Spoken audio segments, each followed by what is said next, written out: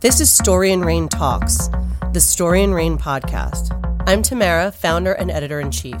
After over 20 years in the fashion and magazine industries, I launched StoryandRain.com, a digital fashion, beauty, and lifestyle publication where we're bridging the gap between reading a magazine and shopping its pages. On this podcast, you'll discover the emerging trends and tastemakers that matter right now. As a catalyst for creativity and through candid conversations with our community of cultural arbiters, we're your resource for discovering today's most interesting people, projects, and products. And we'll explore the origins for game-changing ideas and careers. With our high-low approach to style and the belief that there's magic in the mix, we're going to inspire you to live your most stylish life.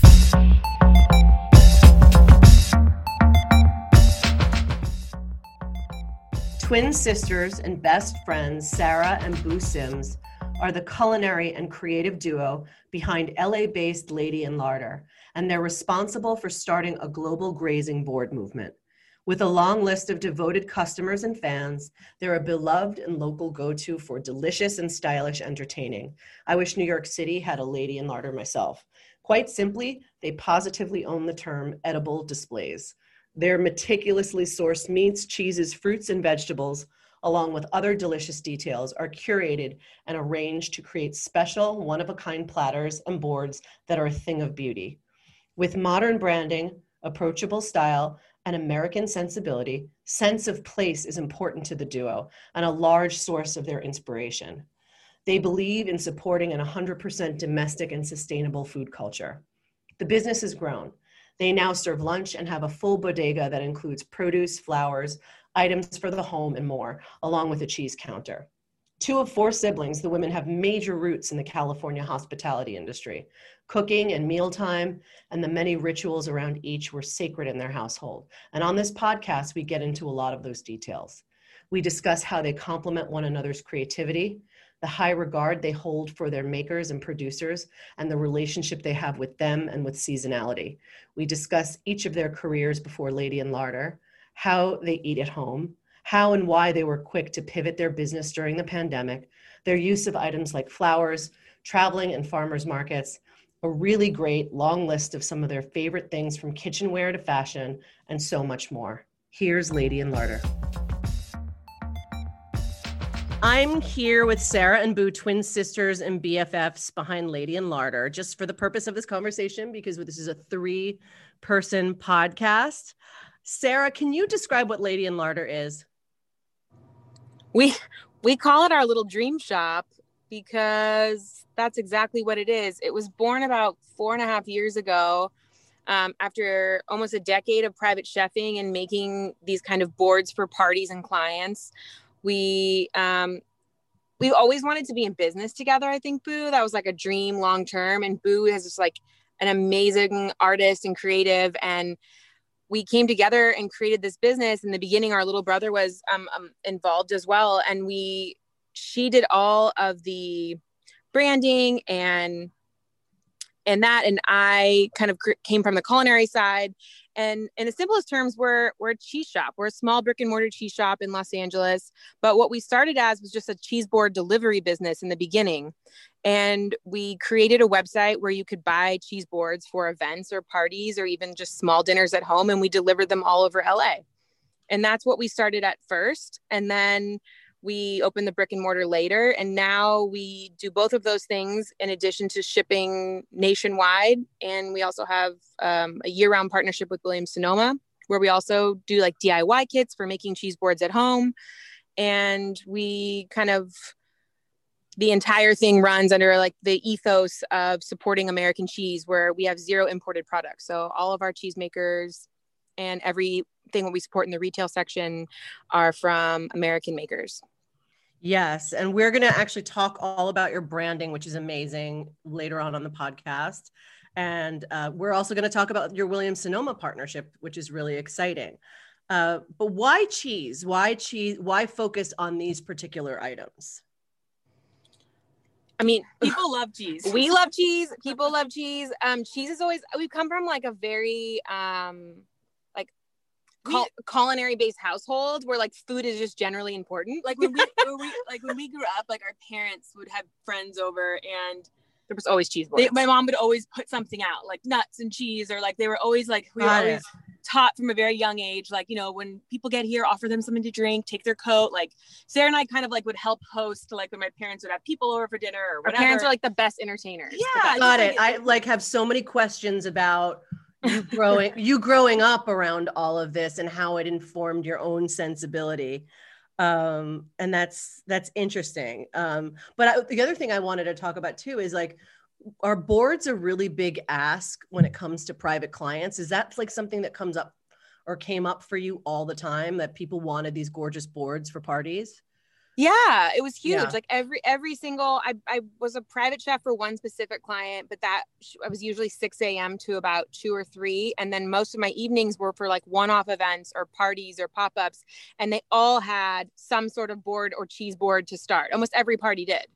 And I think when Sarah started posting a picture, I remember you posted like a picture on Instagram like years ago, and it was like so many people reached out and were like, can I like order one from you? Like, is there a way can you make one? Do you sell like, these? You sell like how, like there's so many people that just like wanted to entertain that way. And I think it was something that, you know, I think always people have eaten and entertained with like snacks and bites and things, but cheese boards were just becoming this like, there was never a place to share them visually either. I never had a portfolio before Instagram. We had like we had our website, which we'd have some professional photos on, but there was never like a day-to-day, like I would just shoot in the kitchen as stuff was happening. And there suddenly you had this like very up-to-date portfolio that people would reference and ask about. Well, and what was hard is like until I mean, when we sat down, we're talking about it, we're like, think about it. Like, you go to any grocery store in this area, you have to go to get what we're putting on these boards. You'd have to go to multiple cheese stores. You'd have to drive all over. And like the sourcing part is difficult because there really isn't one place you can go that had everything we wanted. Everything we kind of were looking for. And if you wanted to nobody was really doing it. And if you want it to be beautiful, like it's so true. It's like,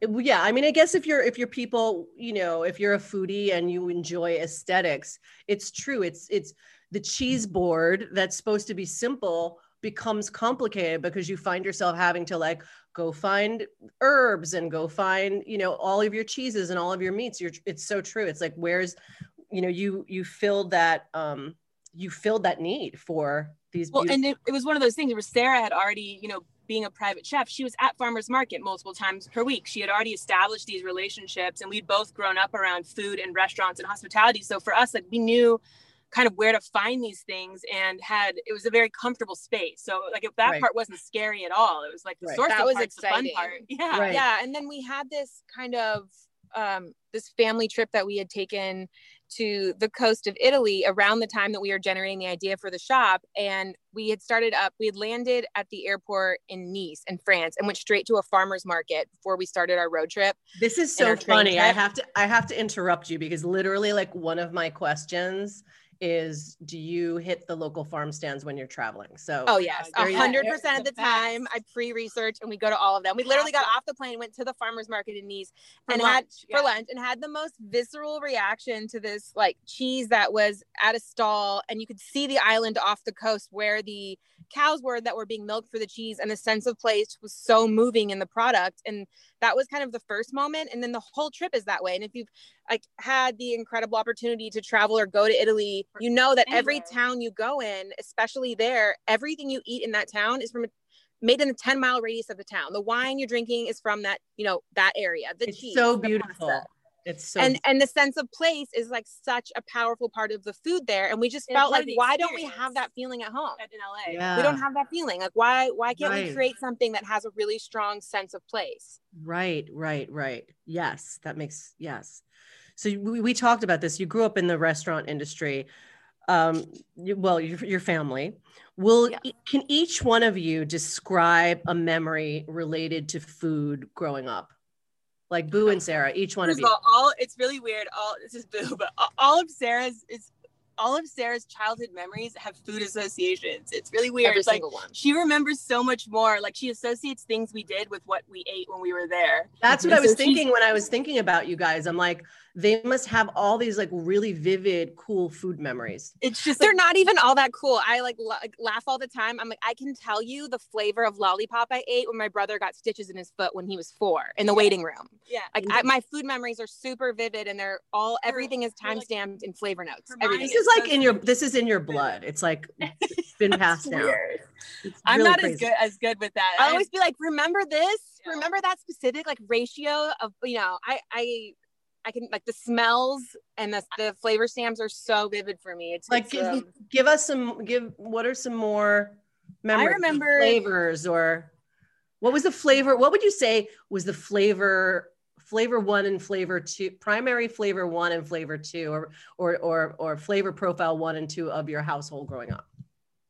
Our mom, it was really fun. We grew up in a household where my mom was an amazing, like she was the weeknight home cook, and she did a lot of like beautiful chicken recipes. She has an incredible green thumb and garden. So she like grows all of her own lettuces and herbs at home. And both our parents are like, we're basically just trying to be as cool as them all the time. You know, they like make their own limoncello, and they have a vineyard where they make wine, and they have chickens, and they have just like they've created such a beautiful like home and like set up for themselves, and they really celebrate all of the beautiful things. I think it's like a culinary based lifestyle, right? Well, like growing up, it was really weird because we all cooked dinner together. Like as soon as we could reach the counter, we all had stations. So like one of us would be on salad duty, one of us would be there, and we thought that was like the normal thing. So then Sarah and I would go to like a friend's house, and we would walk in the kitchen and be like, "How can we help?" You know, like at dinner time, and the mom would be like, "Go sit down and watch, you know, like watch TV." I'll call you when it's ready. Yeah, like no, we realized like, oh, like not everybody like does this together, and like that was such a big part of our like family time. So I think the memories really for me like come around like just like the hour or two we'd spend preparing dinner, and that's kind of like when you caught up on like highs and lows, like how your day was, like big stuff that was coming up. Like that was just our family time. That was non-negotiable. Yeah, our dad always called it his like motto for our entire childhood and growing up, and still he always says like every day you get up and you figure out how to make a contribution. And I think we think about that with our business now, but as kids, it was very much like everyone had tasks and duties every day. And a lot of it did contribute to meals. And those are like probably some of the fondest memories we have looking back now, for sure. Are there three of you, or are there more than three of you?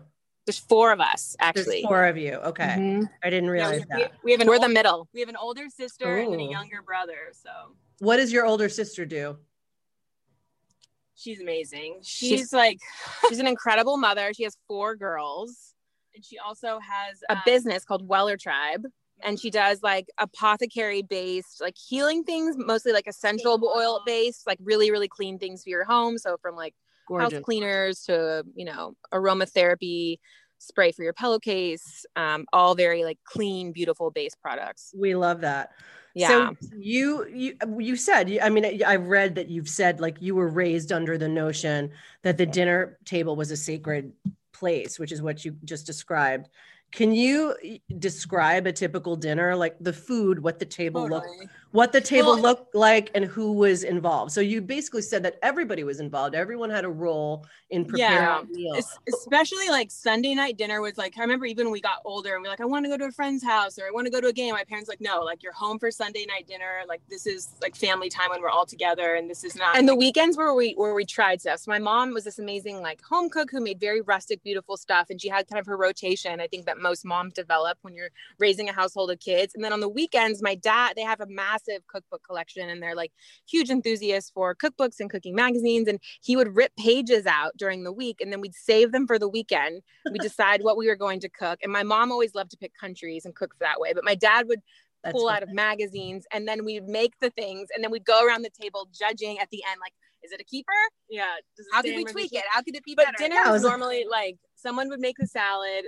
There's always like a bread or something yummy that we, you know, depending. And mom, she did a lot of like chickens and like. What was in her rotation? You mentioned that she had a rotation. What was it? There's a lot of braised chicken. Like 12 different chicken dishes. Whole chicken, braised chicken. There was a pork chop. Remember that pork chop? Great so pork chop. Yeah.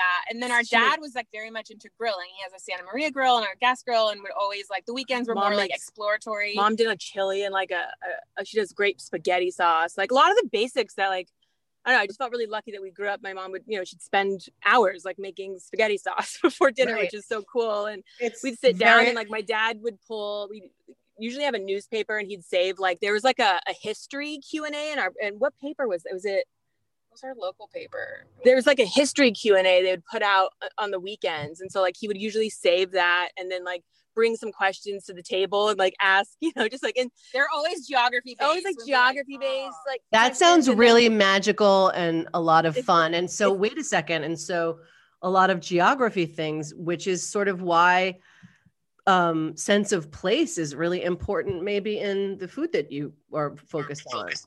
I think also if people slow down and really think about what they're eating and have the opportunity to think about the sense of place. And I think the farmers market has really made that a key part of my life and our business, is that when you meet the people that are growing your food and you start to see like how the food gets to our table. I think growing up, a lot of kids maybe see a grocery store, but not many kids grow up going weekly to the farmers market. And when you start to see the system on a larger level, especially localized and seasonal and like seasonality, it's all very like special and moving, and it feels like the right way to eat. Yeah. And I think there were gardeners too. So we understood like what it took to grow a head of lettuce. Yeah. It's ceremony. It's ritual. It's very ritual. Well, and then there's these windows, like, when you're just something as basic as, tomatoes, like you only have them for this certain window when they're really in this prime. And then as soon as remember when the season's over, we'd have to pull everything and then we'd like roast them, or mom would sun dry them and freeze them so we could use them the rest of the year. And it was like, we really understood that like things aren't just available all year in their prime. Yes. Yes. What were some of the things that you learned about the restaurant industry and the business of food that you've infused into the building of your brand? I think our grandfather kind of started it all. He ran the commissary at MGM Studios after World War II, and then started a chain of coffee shops here in LA. He was one of the first people to ever serve coffee in a mug, like without a saucer. Is that right? Yeah. He ran a coffee shop called Ben Frank's here in LA. And then our uncles and our dads have all been in the restaurant. We're like a big restaurant business family, but I think the ethos that they kind of like have always guided them in building restaurants is that like we're here to serve, like we're in the hospitality business. So that we learned that like the customer is always right, and you need to kind of listen to what they want and then build your business around what customers are looking for. And that's a very opposite mindset than like your standard chef. A lot of chefs come in ego based, like I know what I'm going to make, and this is what you come to me, and there's no substitutions. Right. And we grew this is my vision. This is my literally our family landmark restaurant on the menu. It's like it literally says this is only a guide. Please feel free to be creative. Like wow, it does. That's amazing. Yes, that's like my father. That's my father's dream. Like my father is one of these. He's one of these people that goes to the restaurant and like has to customize the order. A modifier. Like, yeah. And our dad was just always like, we're here for the people. We aren't here without the customers. So like if someone walked into the restaurant on the weekends, he would take us to work and plop us down on the counter. And if someone said, I love your bread, he'd walk in the back and grab them a loaf and bring it to the table and say, take this one home. Like he grew up like really, really living and breathing hospitality. And so that is kind of the things that we carry forward huge in our business. And that I think has probably been one of the biggest things that's helped us pivot with COVID, is just like the flexibility of being able to stop, not think about what we want to be doing, but think about what the customers need right now, and then figure out how to serve them in that way. Yes. I'm going to talk to you about that, because you guys really did pivot and had to be creative, and you did it beautifully.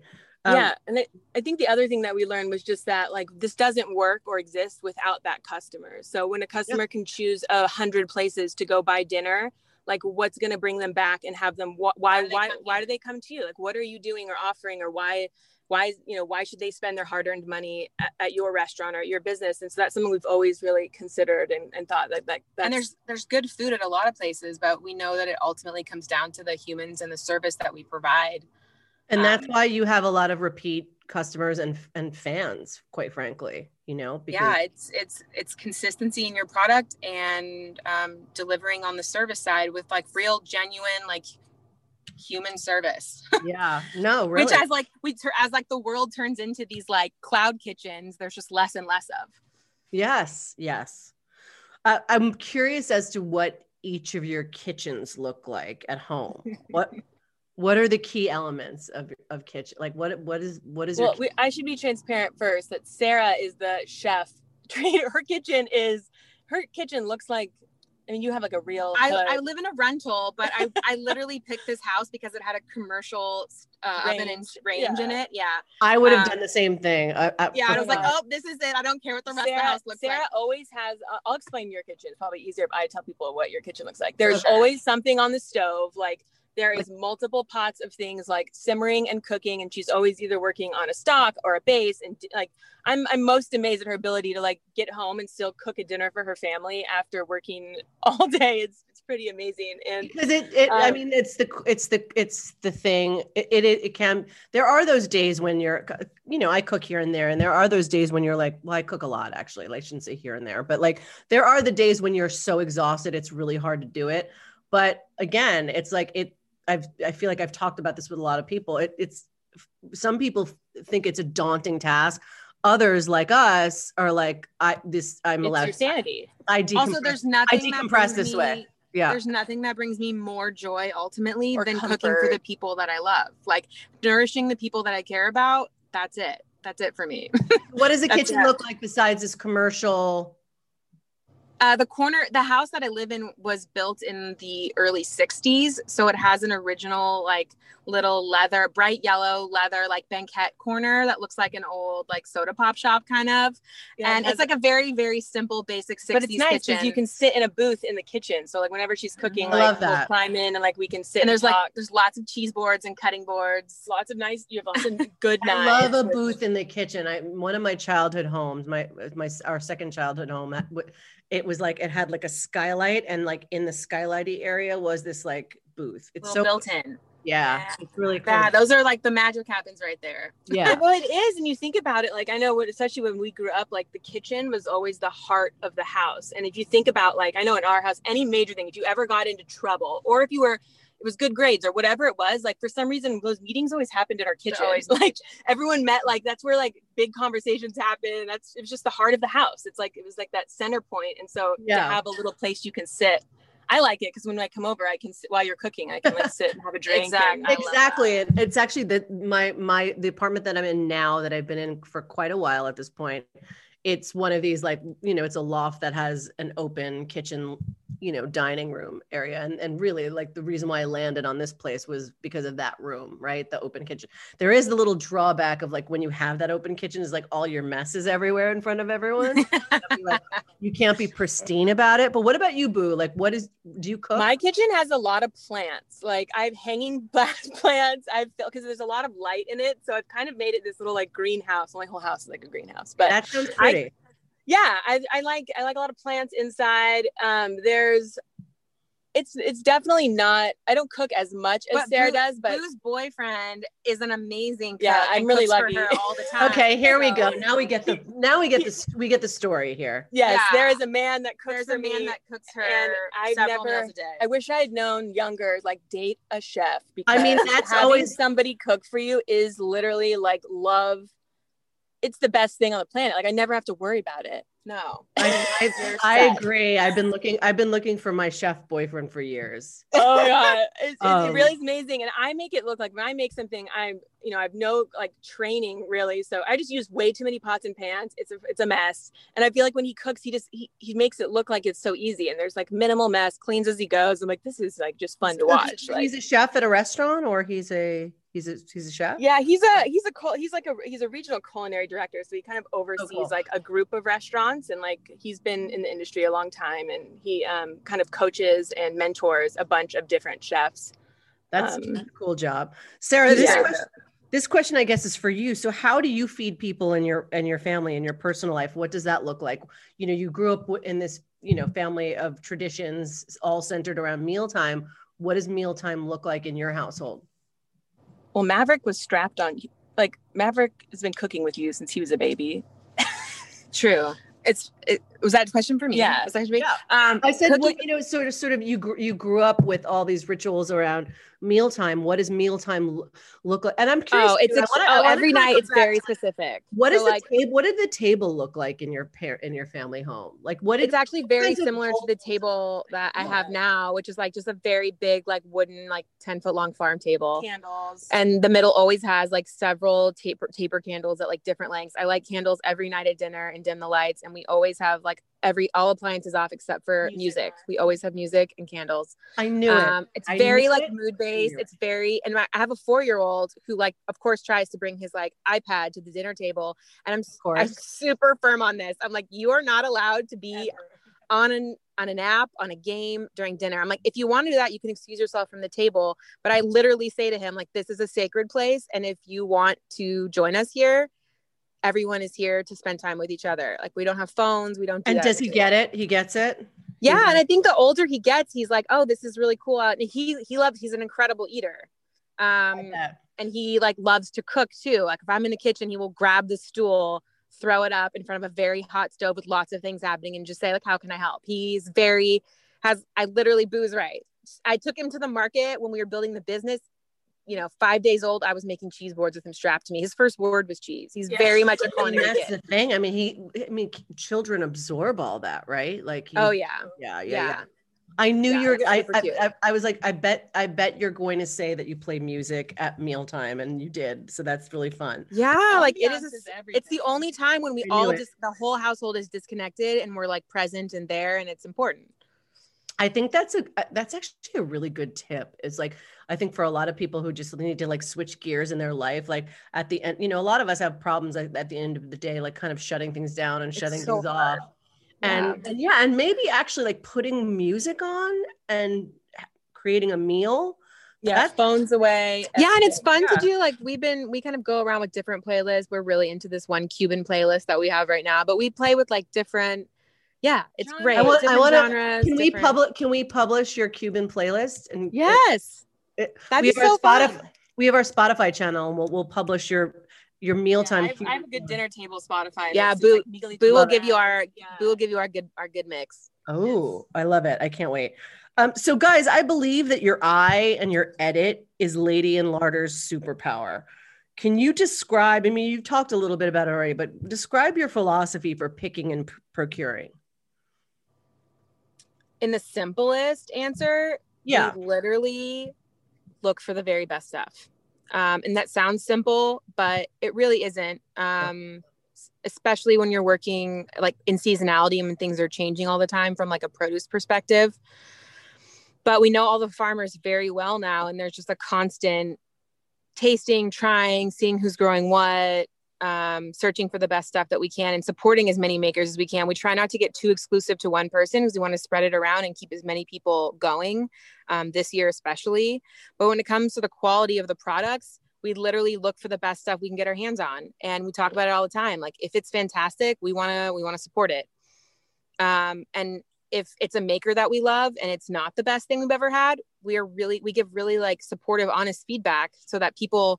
But a lot of people do just drop off stuff. They drop off stuff all the time. Like, what do you think? But we're also like, that's so great. We're very in touch with our cheesemakers. Like we get stuff delivered. And if I find a wheel has like something interesting or a different finish than normal, I'm like taking pictures, emailing the cheesemaker directly. Like, have you seen this? Because think about it. These people are building a product that they don't crack open the wheels. They just send them out. They check a couple and then they hope it goes well. And unless you provide feedback, makers aren't able to tweak or make adjustments from their end. So it's a very like collaborative process that you have to be very much like involved in and very hands-on for it because it's constantly changing. Describe your aesthetic. What would each of you say your aesthetic? Our polar opposite. Well, Sarah and I are that because I actually have a lot of questions about how you play off one another's style, but for the brand, for Lady and Larder, what is the aesthetic? Our general aesthetic is to show all of the products that we have off in like their very best light. And that comes down to like a simplicity that doesn't always look simple on our boards, but it really is. Like everything is we use the word intentional a lot at the space and at the shop and in our kitchens. And we want all the decisions to how things are paired or placed or cut, the temperatures they're served at, everything is intentional and there's thought behind everything. So, and there's constant tweaking. We'll look at a product, we'll look at how we set it up, we'll taste it, we'll talk about it. And then we're like, can this be better? Is there a better way to do it? I feel like our aesthetic is a lot aligned with like the colors in the produce. It's like seasonal based. It's like a very seasonal thing. Yeah. So in the winter and the darker months, like everything kind of changes to match the feeling of like those ingredients. But it's also, I think, being in California, there's this like West Coast, like California brightness that's in all of it. And we're so lucky. I mean, we have the products that we're getting to use, which influence, I think, a lot of that, obviously, because we're painting, like we're painting with the product. So it really influences like how things look and feel. And we're so lucky to have very wonderful, like California produce vibe. And it's true. It's easy. I was, I think from your Instagram account, like you can feel that, like it's almost palpable. I have to say what you just described from these fresh California ingredients, like you can sense it. You can sense it all over your social media. How do you think you guys get the best ideas for Lady and Larder? I'm super inspired at the farmer's market. I feel like that's where the real pulse of the seasons comes from. And even within a 1 week period, 3 days after I shop and I'm back again, things are changing. They're constantly changing and evolving. And I think we draw huge inspiration from the seasons and the farmers and the people that create products for the shop and the makers. And I'm hugely inspired by like the culinary, other culinary people in our community here as well.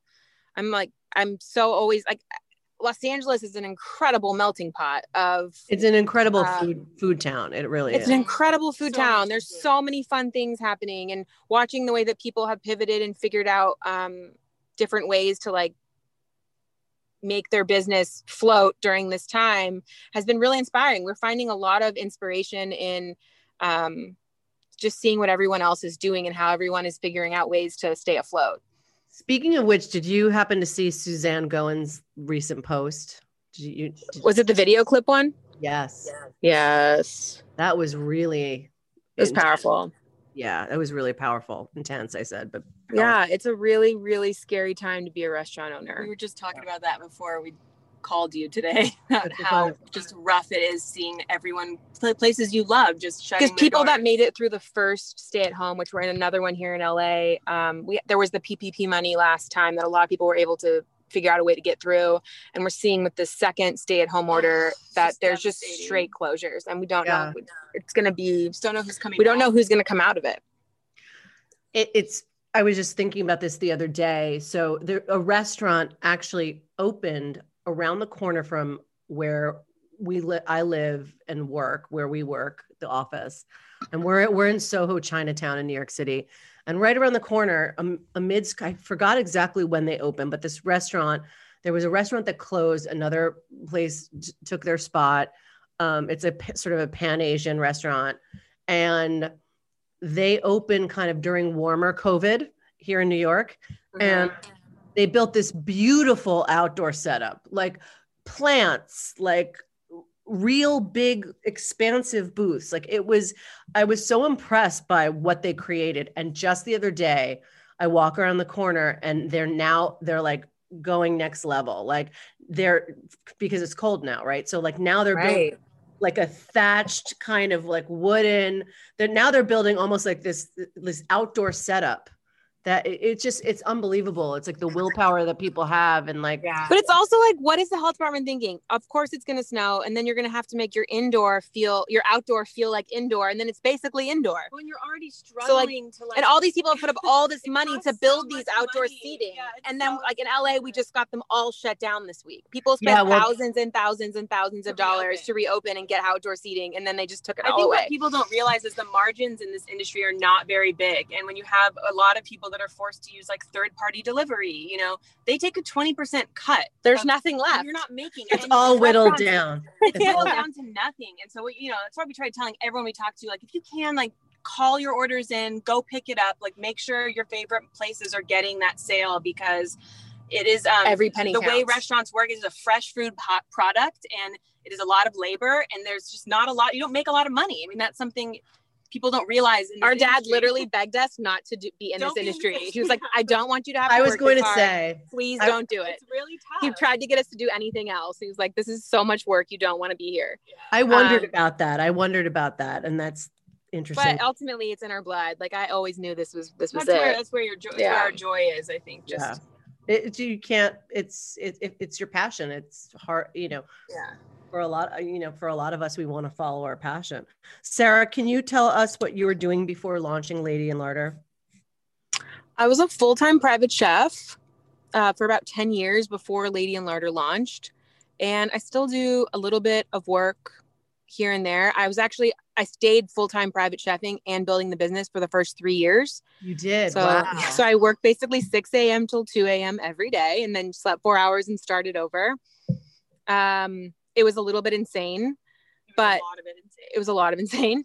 But it allowed us to self-fund. We didn't take on any outside money to build this business, or investors or anything. It was literally built on a credit card. And so if anyone's wondering if it's possible to build a business without taking on funding and starting in debt, it is. But I talked to, my friend Rebecca Minkoff talked to me about that years ago when I was starting my own business. And she really, she talked to me a lot about having investors versus not having investors and what that means and can mean and can't mean. So I get it. Yeah. Our dad was just like, if you don't have to owe anyone money, why would you? Right. And that was like a very simple way of putting it, but with the decisions you're making and with you have all the control, but it's definitely, you have to commit to like a different level of, Boo and I were like, oh, we're just going to keep working full time on our other jobs while we're building this business, because that's the only way this is going to fund itself. That's how we afford to do it. Everything that we made. And luckily Lady and Larder was turning a profit after 6 months, but all of that money went straight back into the business and hiring staff and figuring out how to continue to grow the business. And that's still what we do. It's literally what we do. Yeah. Yeah. That's how it goes. Boo, talk to us about like what you were doing before joining your sister and Lady and Larder. I have also been in the restaurant industry, but more on the marketing side. So I have, been creative director for 11 years on a marketing team with a larger like corporate like restaurant group that has grown, based here in California, and it's been really wonderful because I know it's funny. I was an art major, like a multimedia art major, and you think like I'm gonna get away from the family business, but then somehow like you end up coming back into hospitality and restaurants. But I'm just using that skill set in this space, which is kind of it's just funny and awesome, but it's really cool. How actually did that happen? Like you said, you went on, you're like, I'm going to study art. I'm going to be an artist. How did it? Well, I think like my first jobs out of college were like back in restaurants. Like I remember I worked for W Hotels, and I was working for like I was working for boutique hotels and in that space. And then you end up like bartending or taking on all these random kind of jobs, because a lot of those in the beginning, like I was doing unpaid, internships at like,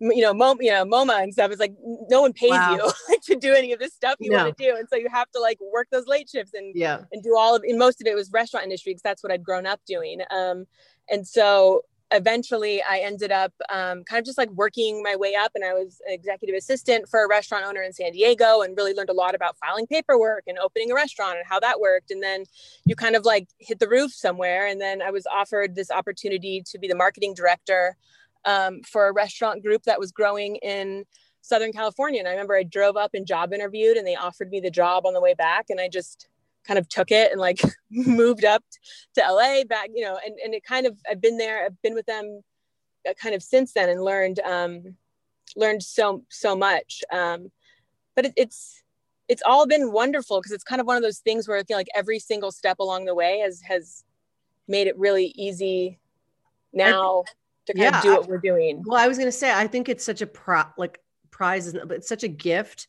that, you're an expert in branding, and Lady and Larder doesn't have to outsource. A lot of the times people outsource their brand.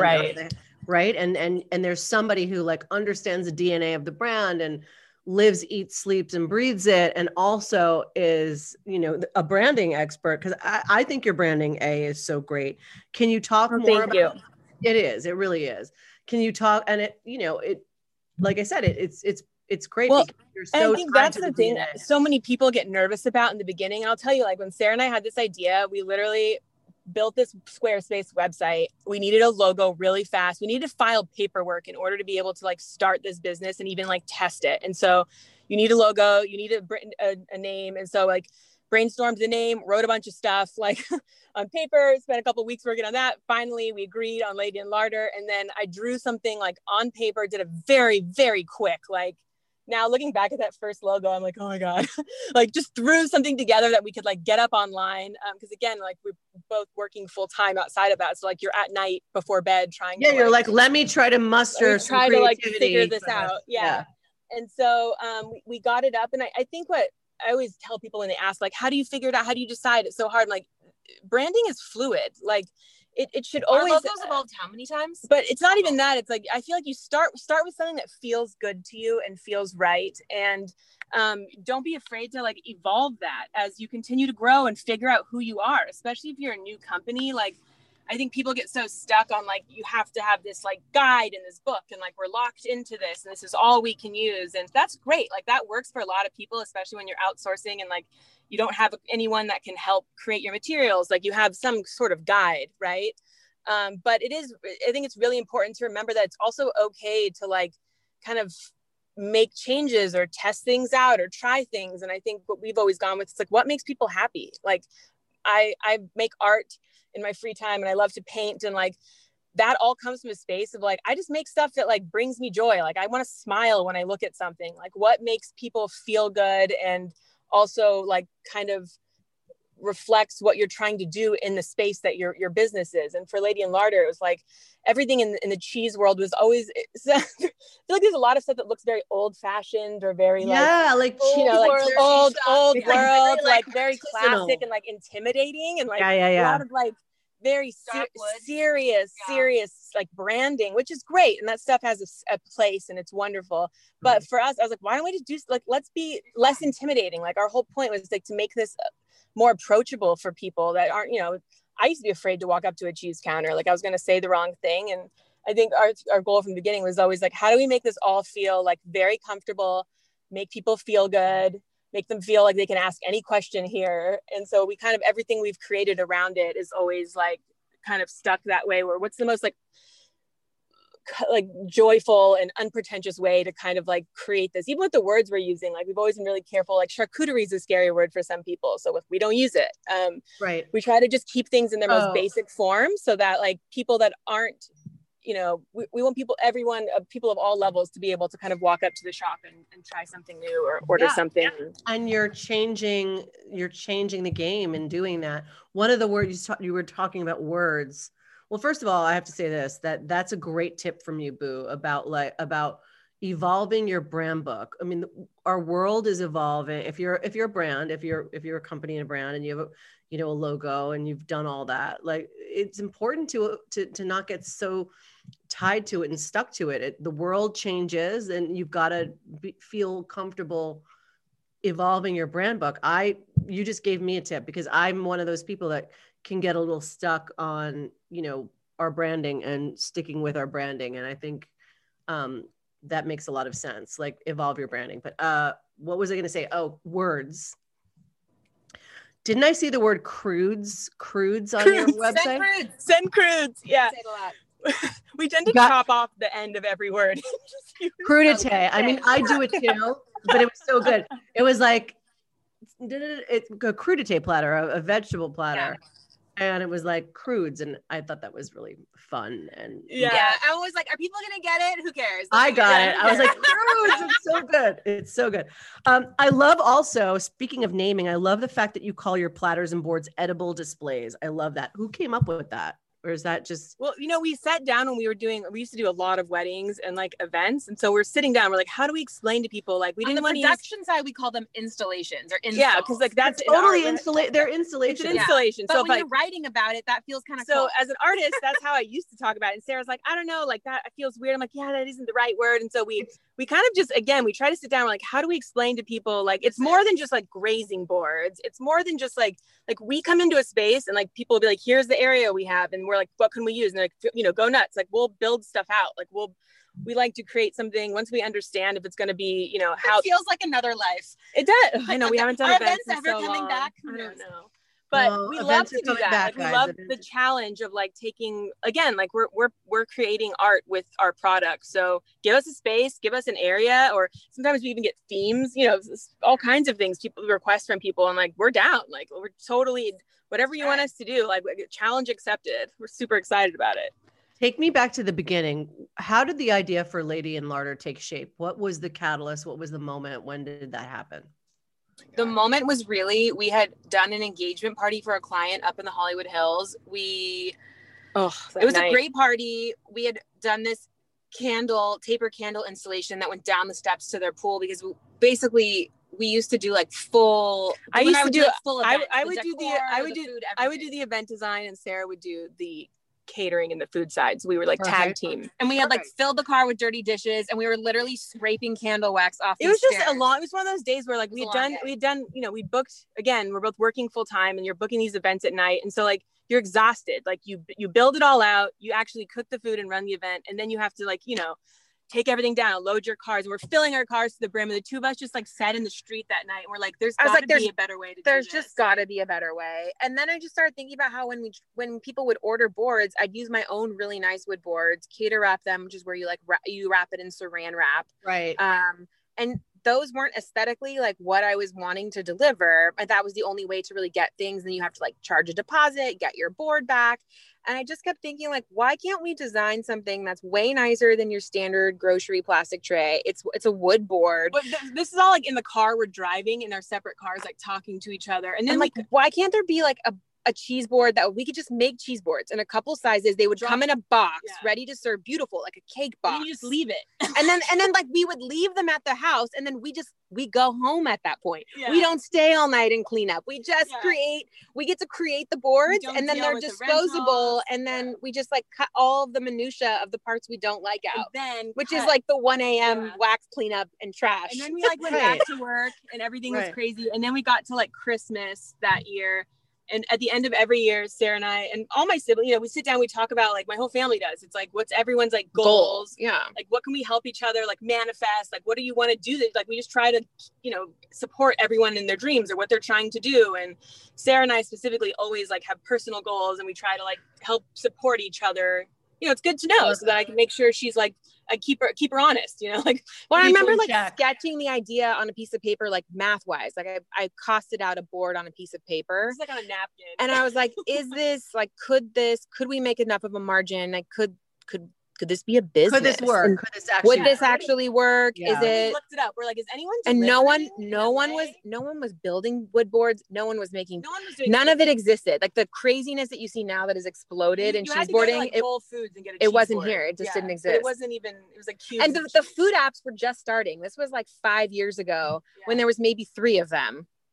There weren't like 15. Anyways, so it was just different. I remember we decided, we're like, let's build the website and then just put a small, medium, large. Like, let's just test it. And so I remember we launched the website. We gave a bunch of, we called our friends, and like every time someone had a party, we were like, can we bring a cheese board? Yeah. And we would test. We would just like. See, but that's scrappy entrepreneurial spirit. It's like, let's just put it up. Let's do a small. We did. And it was crazy. Like day 1, we didn't sell a board. And then day 2, I remember the first board someone bought online. I remember, oh my God, we have a live order. I remember the first order that wasn't someone we knew. And it came in, and I was like, oh, it's like such a moment. It's a stranger.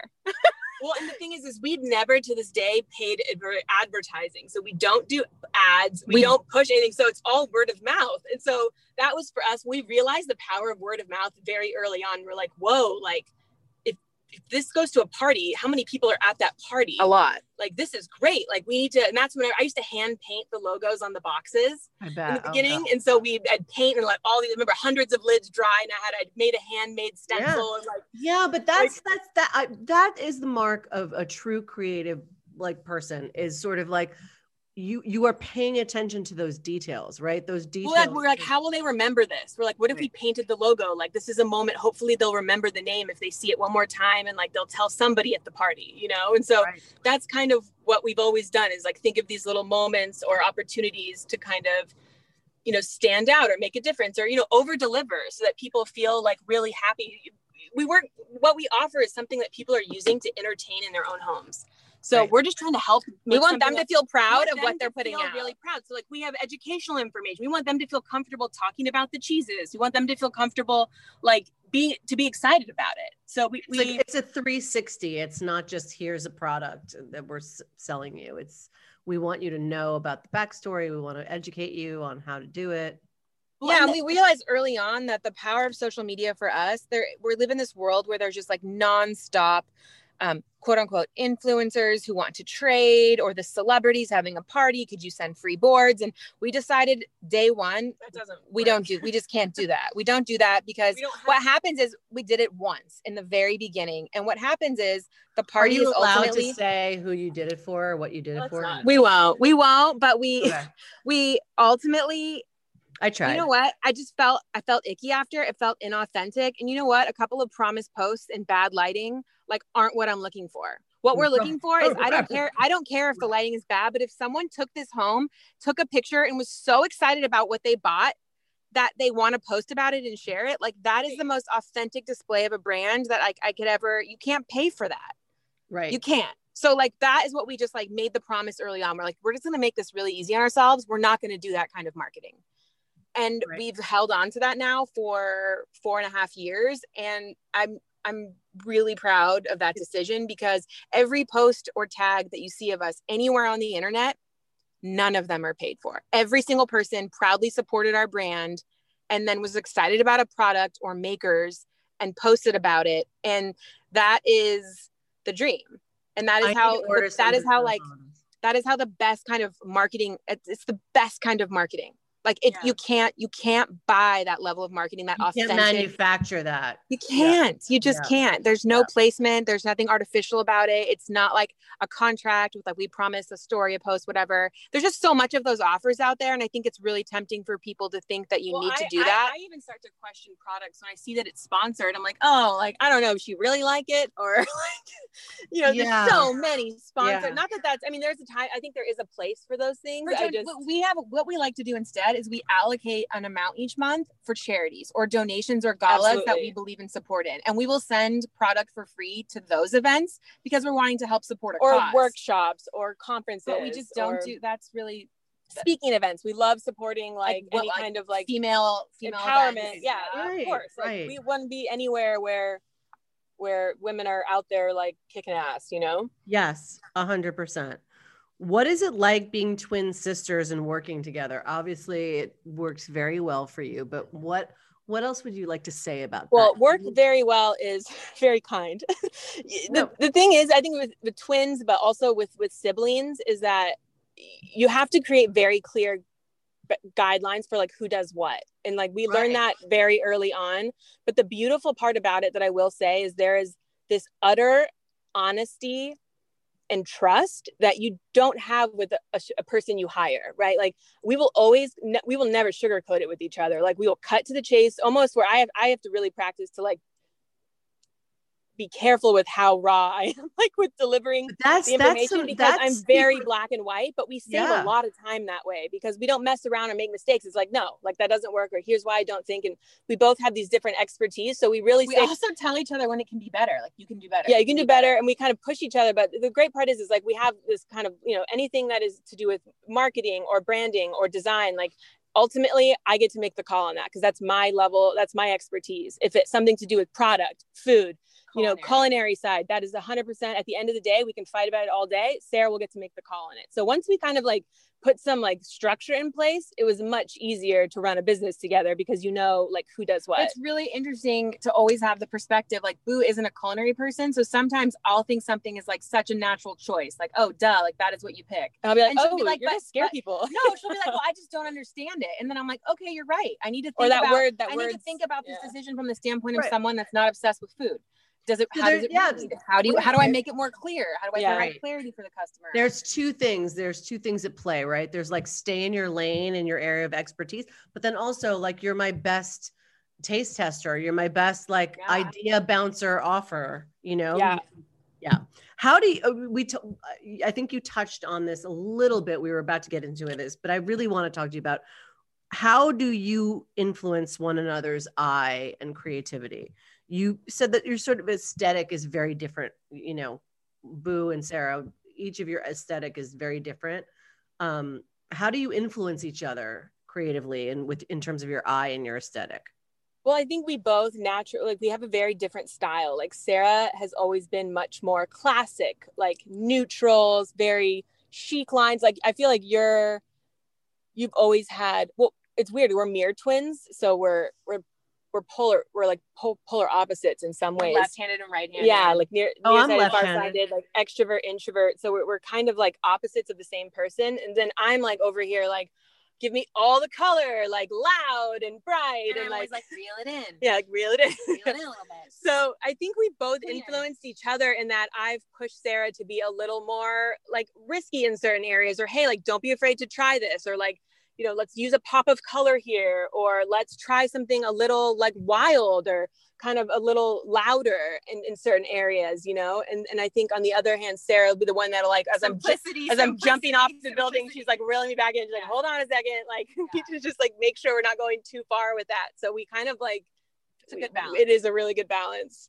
How do you guys start when you're conceiving a board? Do you envision color combos first, or does shape and size of board or platter come first? This is the weirdest thing. People always say, my husband will say that, like, we'll do a giant install or even just like a standard board. And he'll say like, how did you draw that out? And like, how did you come up with the design of this? And I always just, I absolutely, I look at it, I look at the size and scale, and then I just start. It's really weird. Sometimes I don't know where we're going to finish. So that's why I like doing it with you, because it's really fun. We've done like big ones together where like we're both building from a different end. And there is a certain level of like we do start, there's base, so like your heavier cheeses, like your bigger, we have these base products that kind of weight down the board. They're kind of like, you know, they're sturdy, you can build off of them, you can build into them, and then it's kind of just like painting. It's like, for me, I think it's like this flow, right? But there'll always be something. Like today at the shop, I just like could not get enough of this new batch of persimmons we got in, and so the fuyus were really guiding design choices today. So that maybe like, okay, this is a moment, and then sometimes it'll be like, oh, this is the most ridiculous batch of kumquats. Like these are the stars today. And we do. I think we have some, you know,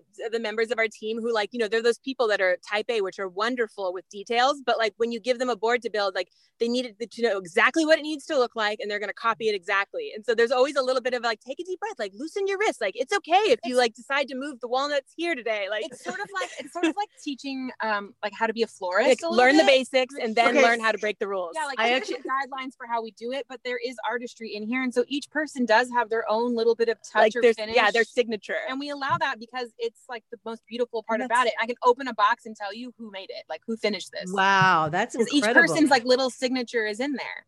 You just talked about flowers, and I wanted to talk to you about what your relationship is to flowers. It seems to be a huge part of your aesthetic, one that's based in food, but flowers seem to be a really big part. No, this goes back to our parents ultimately. Yeah. I think our dad, both of our parents are in, like I think I mentioned the green thumb, but my dad has a very specific aesthetic with flowers. My mother has incredible flowers. They're both have had, I think, our whole lives growing their own flowers, like huge love of garden. And so for us, it runs really, when really you go deep. to my parents' house, like we'll go visit, and my mom will cut flowers and put them in every bathroom, on every nightstand. Like there's fresh flowers cut everywhere, like from the yard.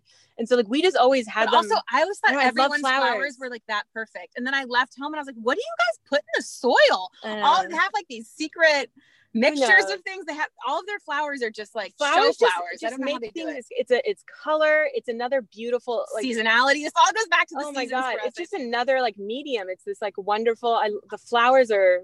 You could tell how important flowers are to what you guys do. Favorite flower, mom, dad, and each of you. Favorite flower. Oh my god. Well, my mom is really serious about her roses now. Paper whites, because it's December and Sarah and I like can't walk past a paper white and like not take it home. What about your parents? Like what's mom and dad's favorite flowers? Mom's gardenia. Mom loves gardenias. She'll float it. Her rose garden, she's really into her roses. She loves like fragrant floral flowers. And then our dad is really in the last like 15 years, like his vineyard is really his baby. So like viticulture and grapes and like more like plant-based flowers are something that I always think of. He also I feel like he's given so much love to his olive trees. They planted olive trees and fruit trees, and we're about maybe 15 years into those, and they're all bearing fruit and beautiful, and they make olive oil at home now. And gorgeous. It's special. Yeah. So we talked about this too a little bit, but when the pandemic hit, you had to be very creative about pivoting your business model. What did you do? So we refunded everybody. We refunded every event on the books in 72 hours for the next 2 years. Then we had a small like little cry. What are we gonna do? And I had to figure out like how do we have this team of people that have left their jobs to work for us. And our most important thing was how do we keep everybody? Yeah. How do we not furlough people? Like I want to make sure this like nobody panics and we can keep everybody working. And then B, Sarah got on the phone and she called every single farmer and partner and said, what's going on? What do you need? Like we knew right away being in the restaurants that these people were going to have to move product. They were going to be in big trouble because if the restaurants closed, all of your produce, this is time sensitive stuff. Truckloads of produce is not going to move. And so that's a lot of what I've been, it's so heartbreaking. I've watched reports about just farmers who have had to like discard milk, and it's just mind-blowing really what's had to happen. The first couple months were certainly shattering. Sarah had to teach a class, and so we are going to continue on with some more questions. I'll do my best. What would you say is the most difficult part of what you do? Yes, at the shop. The most difficult part. And what's the most fun? Maybe we should sort of think about it that way. What's the most difficult and what's the most fun?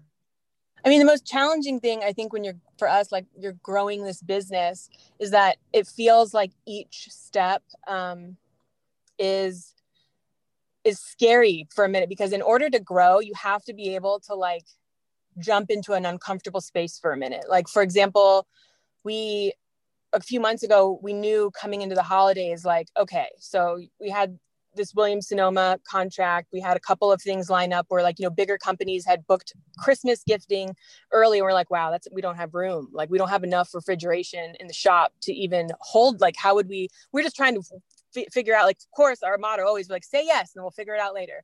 So we said yes. And then we're like, okay, we need to sign a lease, like in 30 days, we need to find a space that we can afford.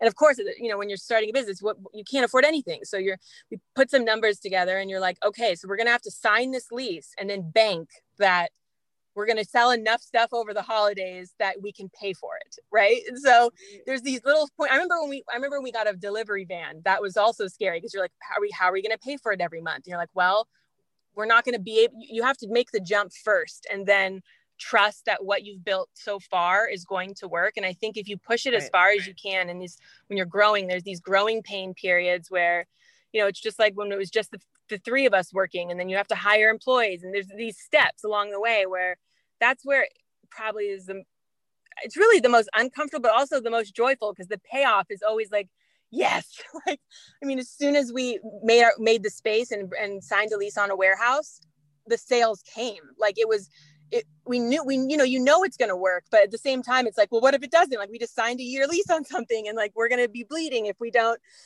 figure it, if the sales don't come. And with the pandemic, especially, we didn't know like what was going to happen by the time we got to this point in the year. So there's these little spots, but I think that's kind of like it's really fun. What do you think is the most joyous part of what you do? I think delivering the boards. Like, I think we always tell anyone that comes and works as the delivery driver, like, it's really like my dream job always. I wanted to like deliver flowers. And I thought like, if I would still love to like have a flower shop and deliver flowers. Like there's something so beautiful about bringing something like that into someone's home, and like, whatever it is, like, it's just a lovely gesture. And it's just, and we celebrate a lot of things with our boards, but it's not always positive too. We've done funerals or sad things, but no matter what, like this gift, this board has been given by somebody who loves you and cares about you. And we get to be this like middle person in this like intimate transaction, right? It's like people give us notes to write, to deliver. And some of the notes we get, like Sarah will call me in tears. She's like, you have to read what this daughter sent to her mom. And like, just the sweetest things that people do. It really restores this, like, you realize like humanity, like we're all just trying to connect and support each other the best we can. And we've realized like cheese boards are like flowers, like in a lot, people use them as comfort or joy. And and we get to kind of be the deliverer of this gift. And it feels Probably, like you have this very special role in someone's probably life. even more so, right? Even more so than flowers, right? Yeah, it's pretty cool. Yes. You've many fans and celebrities. We talked a little bit about that. How did you develop that clientele? Oh my gosh. I feel like, well, LA's got a lot of them, which is cool, but we've been blessed in that, I feel like, I don't want to use the word lucky, because I feel like you work really hard, you build a business. Like, it's wonderful when you get the support of people that have, a platform or bigger voices, like we've had some amazing celebrities that have really become like friends of the shop, that come regularly, that bring their kids and their dogs, and like they order, use us for all of their special occasions. And like, we really feel, it's always wonderful when you are trusted with that work, or, that relationship, but also that they kind of like let us celebrate those special events with them, which is really cool. I literally wish I could live in LA just to be able to have your things all the time. Let's talk about Williams-Sonoma. How did you partner with Williams-Sonoma? Oh my God. I remember sell your product. That's fantastic. So I remember Sarah got a voicemail. I think it was a voicemail. Wow. And it was like Williams-Sonoma, like they just called, like they just found us. They cold called Sarah. Yeah, like left a voicemail, or maybe it was an email first and then a voicemail, but whatever order. Like, I remember she pulled over and she called me and my dad, because my dad and I were on the phone, and she's like, whoa, you guys, like, I think, and she's like double checking the email. She's like, this is Williams-Sonoma. And like, Sarah and I have this, when we were kids, like the catalog's been coming to our house our whole lives. And like, Sarah and I used to like collect the catalogs and like, use them for collages or circle things we wanted out of them. Like magazines were like everything. That's all we had, like, before social media and stuff when you're a kid. And we just have like, I don't know, Williams-Sonoma for us is always like the Christmas catalog. Like, we just love looking at all the food and all the things in there. And so it was just one of those like pinch me moments. You're like, Williams-Sonoma knows who we are, No, it's great. It's incredible. And we were so intimidated. And then I remember we just like, Sarah got on the phone. She's like, well, I'm going to call them. I go, yeah, call them. Like, see what they want to do. And they were just, they basically said that they had, were looking to partner with someone like us. And they were looking for something that was along the lines of what we do. And she was super excited that I think someone had either gifted her a box, or she had been at a party and seen one. Someone who worked there, I just seen it. And she literally reached out and was like, do you guys have the capacity to like, was there a lot that you had to do to like make sure fulfill?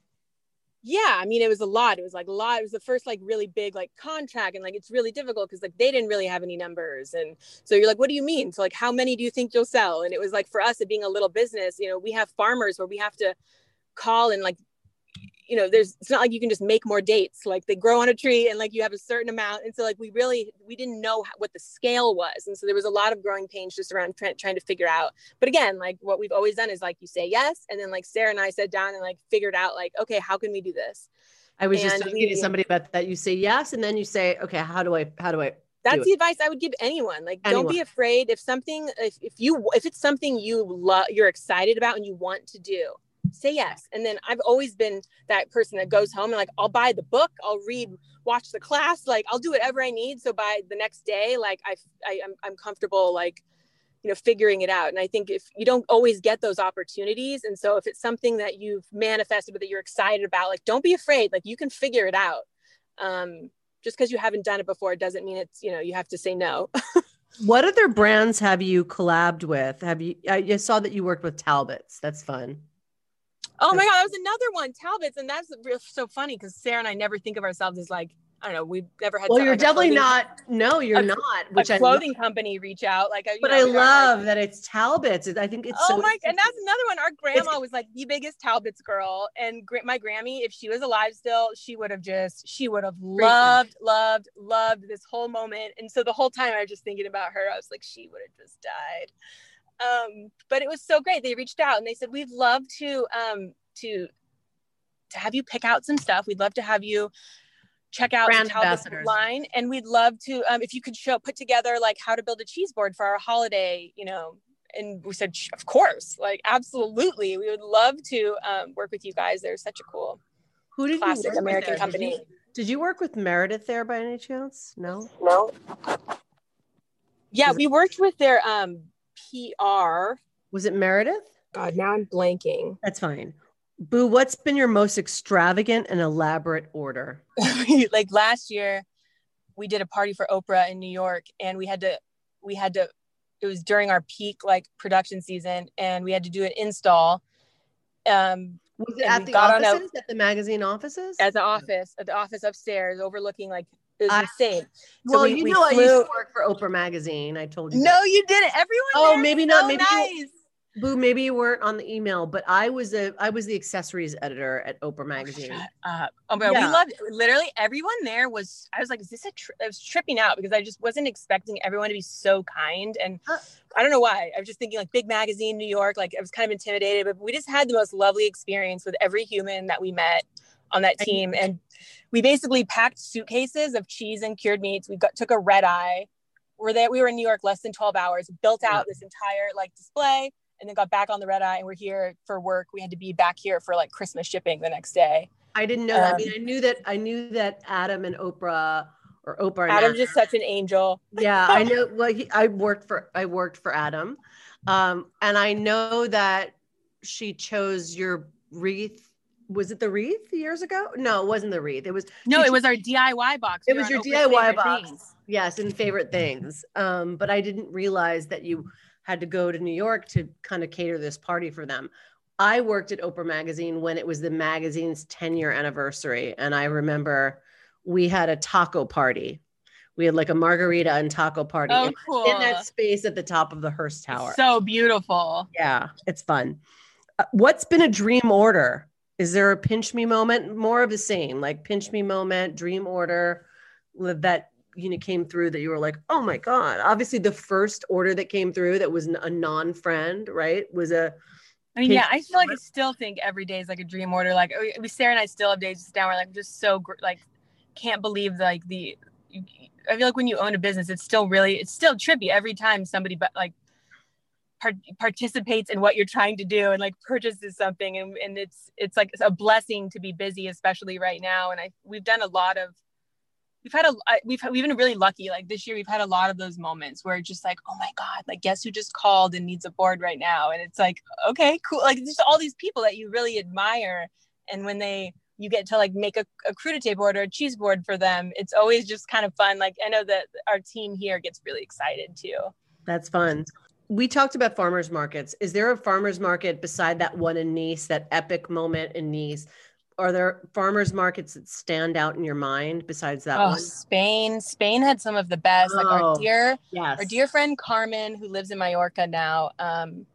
We went out and visited her, and it was amazing because when we travel, we like to either like Airbnb or we stay with someone we know that lives there, so we really can have like the most like local experience. And so she was able to like take us to, like her farmer's market and the church she grew up in, and you kind of get to experience it in just such a different way. But it's lovely because it's just, again, like everything was from that island. Like it's so local, and it's just, you also realize that the farmers markets in a lot of these places, like it was in Mallorca, what it felt like, this is also a community like gathering. Like everyone's there, everyone's checking in, everyone's hanging out. Like it's very much just a part of the way everyone connects, that lives together. And it feels like you feel really lucky that you get to like be there. I don't know. It feels like you're like crashing someone else's party, like this whole group of people that know each other intimately, and you're getting to like, I don't know, just walk up and enjoy it, which is really cool. One of my best friends from New York City, who I went to school with, is from Barcelona. And I love Barcelona. One of the first times that I visited her, I remember that one of the items on her list was like, we have to go to this market. Isn't there a famous market in Barcelona? There's like a famous outdoor food market.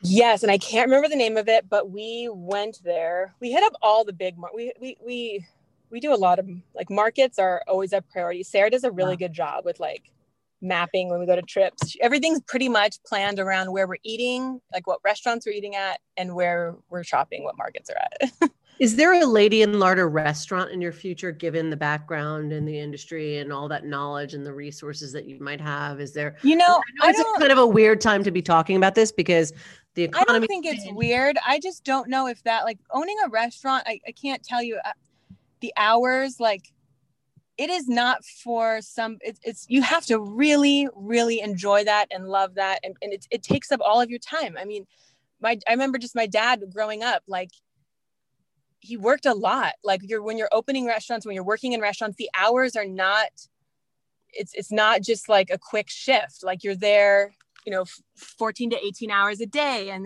there's so much, it's every single day the sales matter, and you're tracking so many different components and people, and you're trying to build this culture. And there's a lot of different components that really, I don't think people realize. And that's why a lot of restaurants don't succeed, is that you kind of jump into it and you realize, like, whoa, that's, like, A, hard to make money doing this. And B, you have to really find a group of people and a team that loves doing this.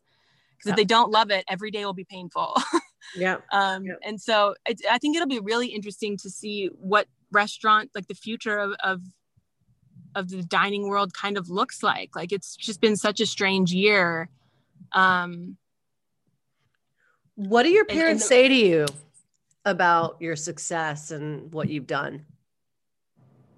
Oh, I think they're proud. I hope they are. My parents, my dad's one of those people that, like, he'll tell other people he's really proud of us, but, like, he keeps us, he's pretty, he's always really forced the humble card when we were kids growing up. So, like, he doesn't overly celebrate too much. Yeah, I feel like my parents are the same way. I'll hear from like a friend or like an uncle, like, your dad's so proud of you. And I'm like, what'd he say?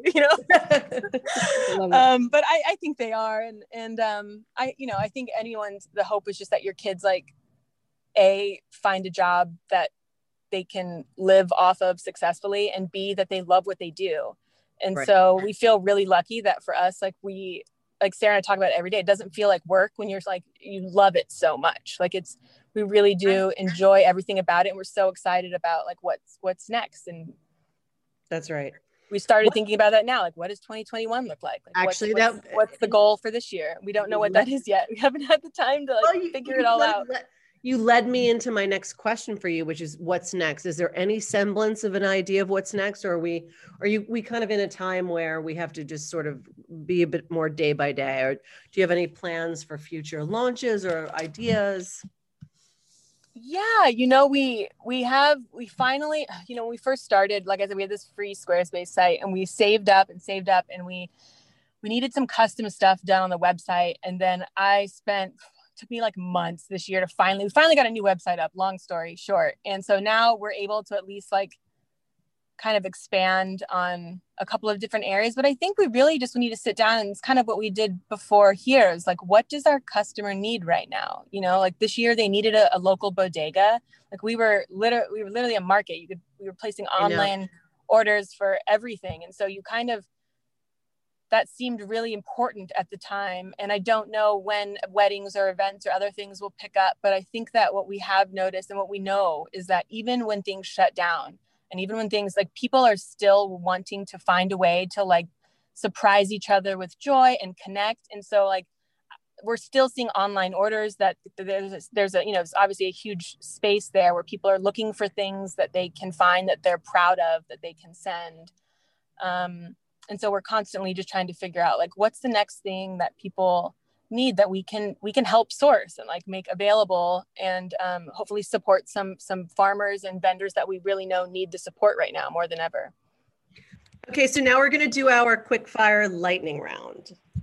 I'm going to ask Sarah first, and then Boo. Each of you answer these questions. What meal will you sit down to for the holidays? Sarah. I think the meal we most look forward to every year is, we have stone crab every Christmas Eve, and we work with a really small mom and pop fisherman in Florida who we call, and he, like, tells us what size he can get, and then they overnight it to us, and it's a really, really special meal we look forward to every year. That's the best. What about Boo? Yeah, we eat it, like, on newspaper. It's incredible. Yeah, it's so good. We always do Chiapino one of the nights, either like Christmas Day or the day before that. And we order it from a place called Phil's Fish Market in Moss Landing. and it's just the best. And we with, nice warm toasty bread, and it feels very festive, and it's something we only do during Christmas time. So super excited about that. Okay, great. Sarah, what do you wear when you're working?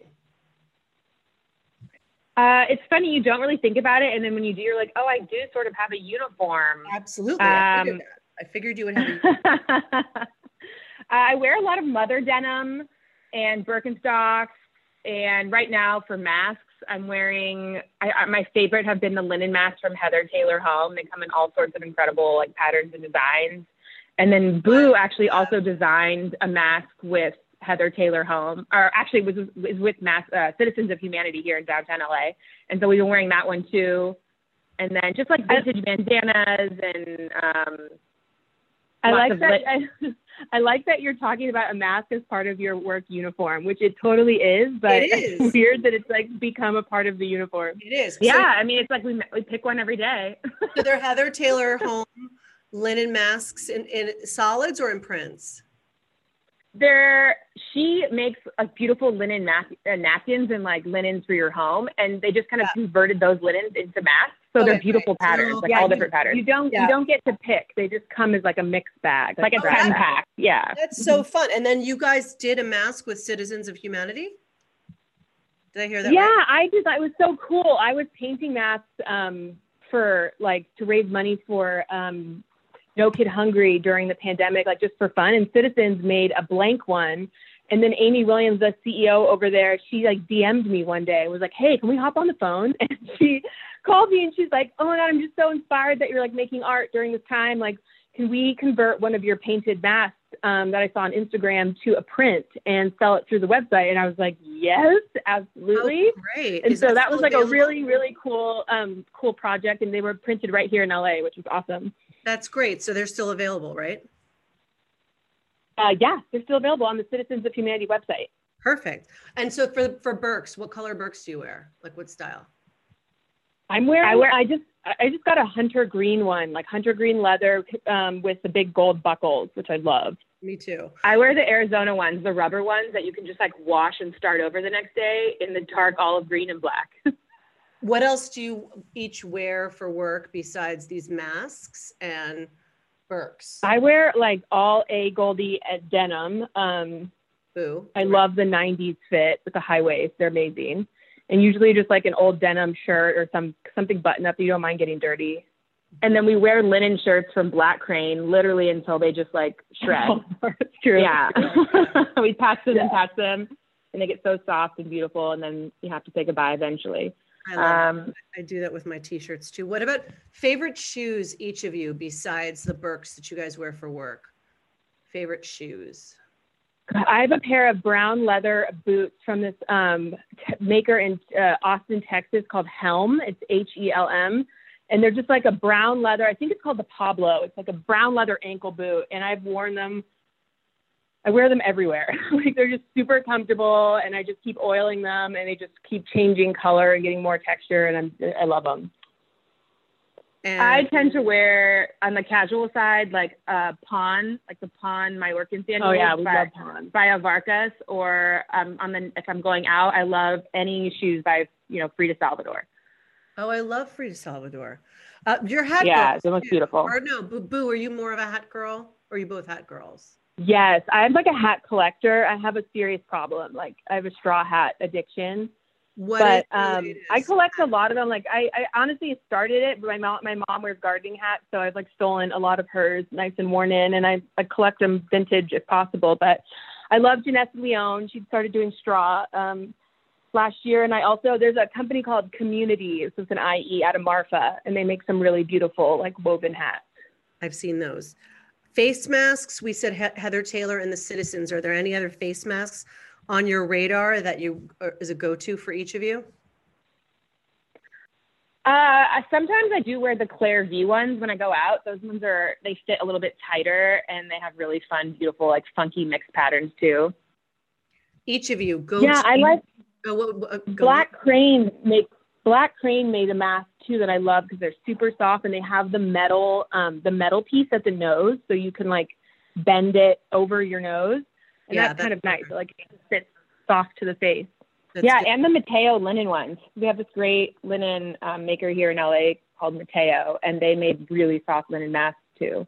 I love it. You are mask aficionados in the way that you have to. Yeah, when you wear them like 16 hours a day. Yeah, in the way that you have to use them. I mean, we all have to use them, but in the way that you're using them, you sure know what you're talking about when it comes to masks. Go-to nail polish color for each of you. First, Sarah. Go-to nail polish. Oxblood. Always Oxblood. By any brand, or is there a particular nail polish you love? The brand that I used to wear actually isn't in business anymore, but I usually go with something that's like cleaner and a little more eco if I'm not doing gels. So I'll use, there's a little tiny nail salon in Brentwood here called Coat, and I'll use theirs, or I think Olive and June has some darker reds, but I tend to wear gel on my nails when I'm working because anything else chips and it's not food safe. So usually OPI tends to be great. Yeah, I'm obsessed with OPIs. The color, it's like a orangey red called A Good Mandarin's Hard to Find. They also have a shade called Cajun Shrimp that's pretty similar. It's a little more red, but I like those like orangey reds. Yes. Okay, great. For each of you, obviously, what's catching your eyes these days in food? Is there something that's, again, like on your radar in terms of what's happening in food? Either one of you. So like in general, I feel like just the scrappiness of the industry is really showing as far as people figuring out like how to make takeout interesting and how to do pop-ups in a way that's takeout based or safe, just in general, COVID safe. And I think that's catching my eye more than anything. We have seen businesses actually, semi-thrive during this time that didn't even exist before COVID. And I think Boo, we talk a lot about our friends Chris Kroner and Ashley of Mayday LA and Marley and Zach at Lamora Pizza. And they're also doing like incredible job feeding people that are dealing with food insecurity as well. Like there's been kind of this, like we're seeing companies do a lot more outreach and service to the communities during this time, which is really inspiring. I think that's like my favorite trend of the whole year. Yeah. I think also like a lot of the, to piggyback on what Sarah's saying, like a lot of the kind of like take home kits, like our friend Lupa Cotta does these amazing pizza kits. Inez does like, it's like the most amazing pizza dough that she makes and you get the sauce and like just super high quality ingredients. And the fact that you can like pick it up, we do a pop-up at the shop where you can pick them up and it just takes a couple steps out of dinner and sourcing. And it's just like a beautiful way to like, I think we're seeing a lot of people kind of look for those solutions. Like they want to still cook dinner at home, but it's really cool to see a lot of people come up with kind of like take home versions of dinner kits. I did my first version of a kit like just a week or so ago, where it wasn't so much like a make your own kind of thing, but it was more of like a dinner kit for two. And it was like with a wine and dessert, it was like a whole mix and match menu. And it was actually really fun. Like I liked that a lot. Yeah. Which chefs? Yeah, it's like a picnic at home. Which chefs do you each admire, each one of you? My favorite chefs, like all-time favorites, are going to be like Gabrielle Hamilton, April Bloomfield, Alice Waters. I'm a huge Renee Erickson fan. She's up in Seattle, where I started my culinary journey, like in school. And those are probably like my top female icons in the industry for sure. Good handful. Okay. Favorite cookbook, each of you? Oh my gosh, I've been cooking. My friend Jamie Curl has a cookbook that came out called Baking Gold, and it's amazing. It's a beautiful cookbook that's just like really beautiful to look at, but also for someone like me who's not traditionally trained in baking or as a chef, it takes really complicated baking recipes, and it's basically the whole book is like, I think it's three dough recipes, one batter mix, or two batters, three doughs, and one magic mix is what they call it. And like all of these simple recipes can be used to like bake anything. And so I've been doing a lot of baking, a lot of cookies. That sounds like an essential tab. Yep. And then my favorite newest cookbook that just came out would be, there's this incredible little wine bar in Paris called La Buvette. And the owner, Camille, did a small cookbook that is so inspiring. And it's like perfect small plates and really beautiful stuff that you can make at home I love it. It's just one of my favorites of the year that came out. And then classic cookbooks that are just always in rotation. Prune is a Gabrielle Hamilton cookbook. The River Cafe London book, which is Ruth Rogers and her team. And then Chef Renee Erickson. I love A Boat, a Whale, and a Walrus. Perfect. We have La Bouvette here. It's such a good cookbook. It's a good one. So pretty. It's pretty, yeah. Favorite condiment, each of you? Wait, you're talking about the New York La Bouvette, right? No, the French one. The French. You're talking about the French one. Okay. She has a location in New York, York, but I think also there's two La Bouvettes. Yeah. No, there's Bouvette in New York. And then there's Exactly. And they have one in Paris too, don't they? I think London. I think we published a La Bouvette recipe recently for their pickles. Oh, amazing. But do they have a Yeah, they do a pickle. They do like a pickled egg. Oh my God, yeah. We publish recipes every Saturday, and we publish something from La Bouvette. No, it's the same book that you're talking about. Okay, back to this. Favorite condiment. My favorite condiment is definitely A1. Like I can't live without it. It's my favorite. Put it on everything. Yeah, I'm a ketchup girl through and through. And then we're huge for hot sauce, Zab's. Our friend Miles has an incredible hot sauce company called Zab's. Our What's favorite. something unusual that you put A1 on? I'm curious. I love it on eggs. I'll make like a really simple omelet, with just like onion and a little cheese. And I love A1 with breakfast. Favorite place to buy kitchenware? I buy a lot of mine online, and so I love Food 52 because they curate a bunch of different cool stuff, and then they also have their own line that I'm still working my way through, trying to save and and get different stuff. But I take a lot of stuff from Sarah's house. So Sarah, you're probably the best to know. Sarah, what do you kind of go. Yeah. Where do you shop most for kitchenware? I buy direct from brands. I have a lot of Le Creuset. I like Great Jones for a more cost-effective, Le Creuset style stuff. And their colors are really fun and beautiful. They're a really fresh brand. Pot fits noodles perfect. It does. It fits spaghetti perfect. Which one? And I tend to buy a lot of vintage cookware. Oh, that's fun.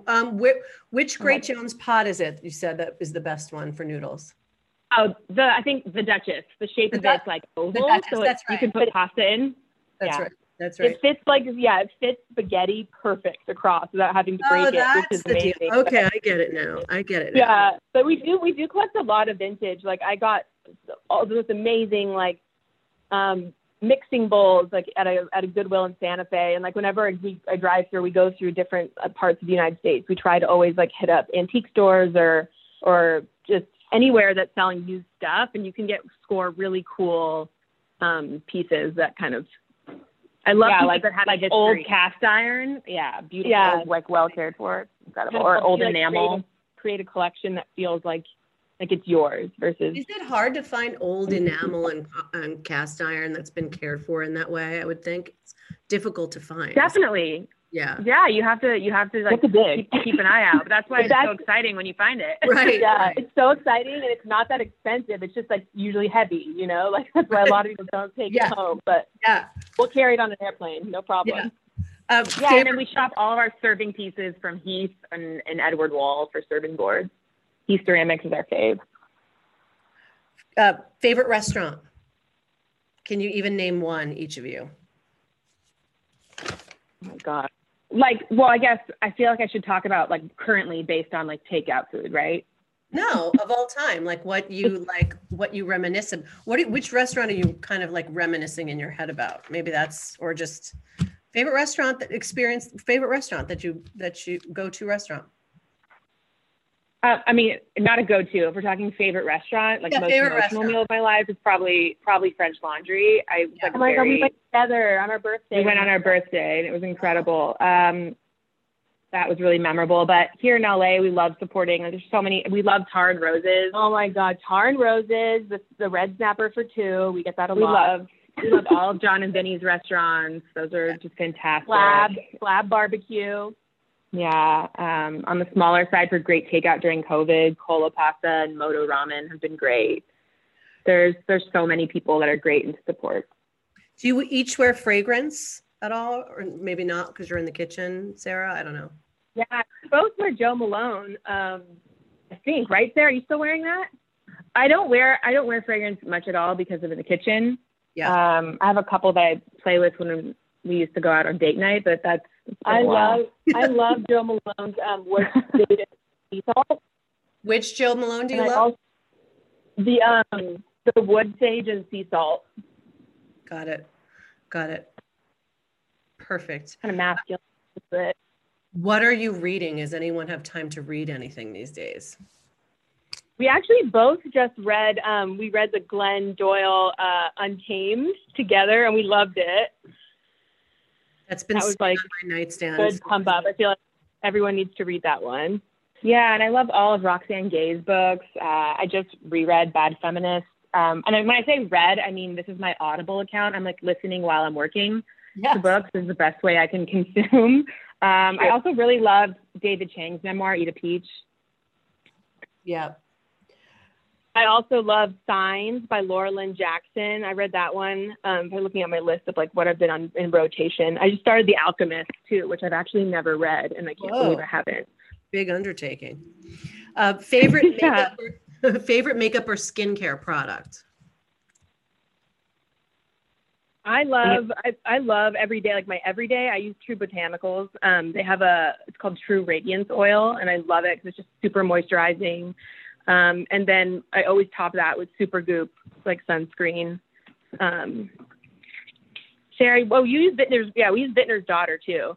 Yeah, Vintner's Daughter, the face serum, the classic face serum is my favorite daily kind of treat. And then Supergroup, favorite sunscreen. I love Beauty Counter makeup. It's really, really clean. And in general, I go lighter on makeup in the kitchen because it's just not Aquaphor. That's my favorite thing. Lots of Aquaphor for the lips. What are you guys binge watching these days? Anything?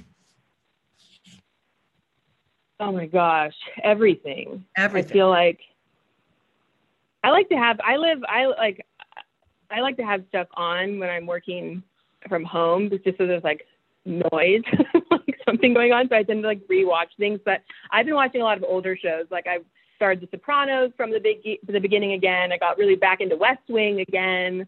My favorite show that we just finished that I just could watch completely over again is Ted Lasso on Apple with Jason Sudeikis. It was so good.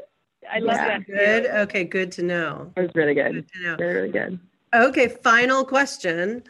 Which of your products are you having a love affair with these days?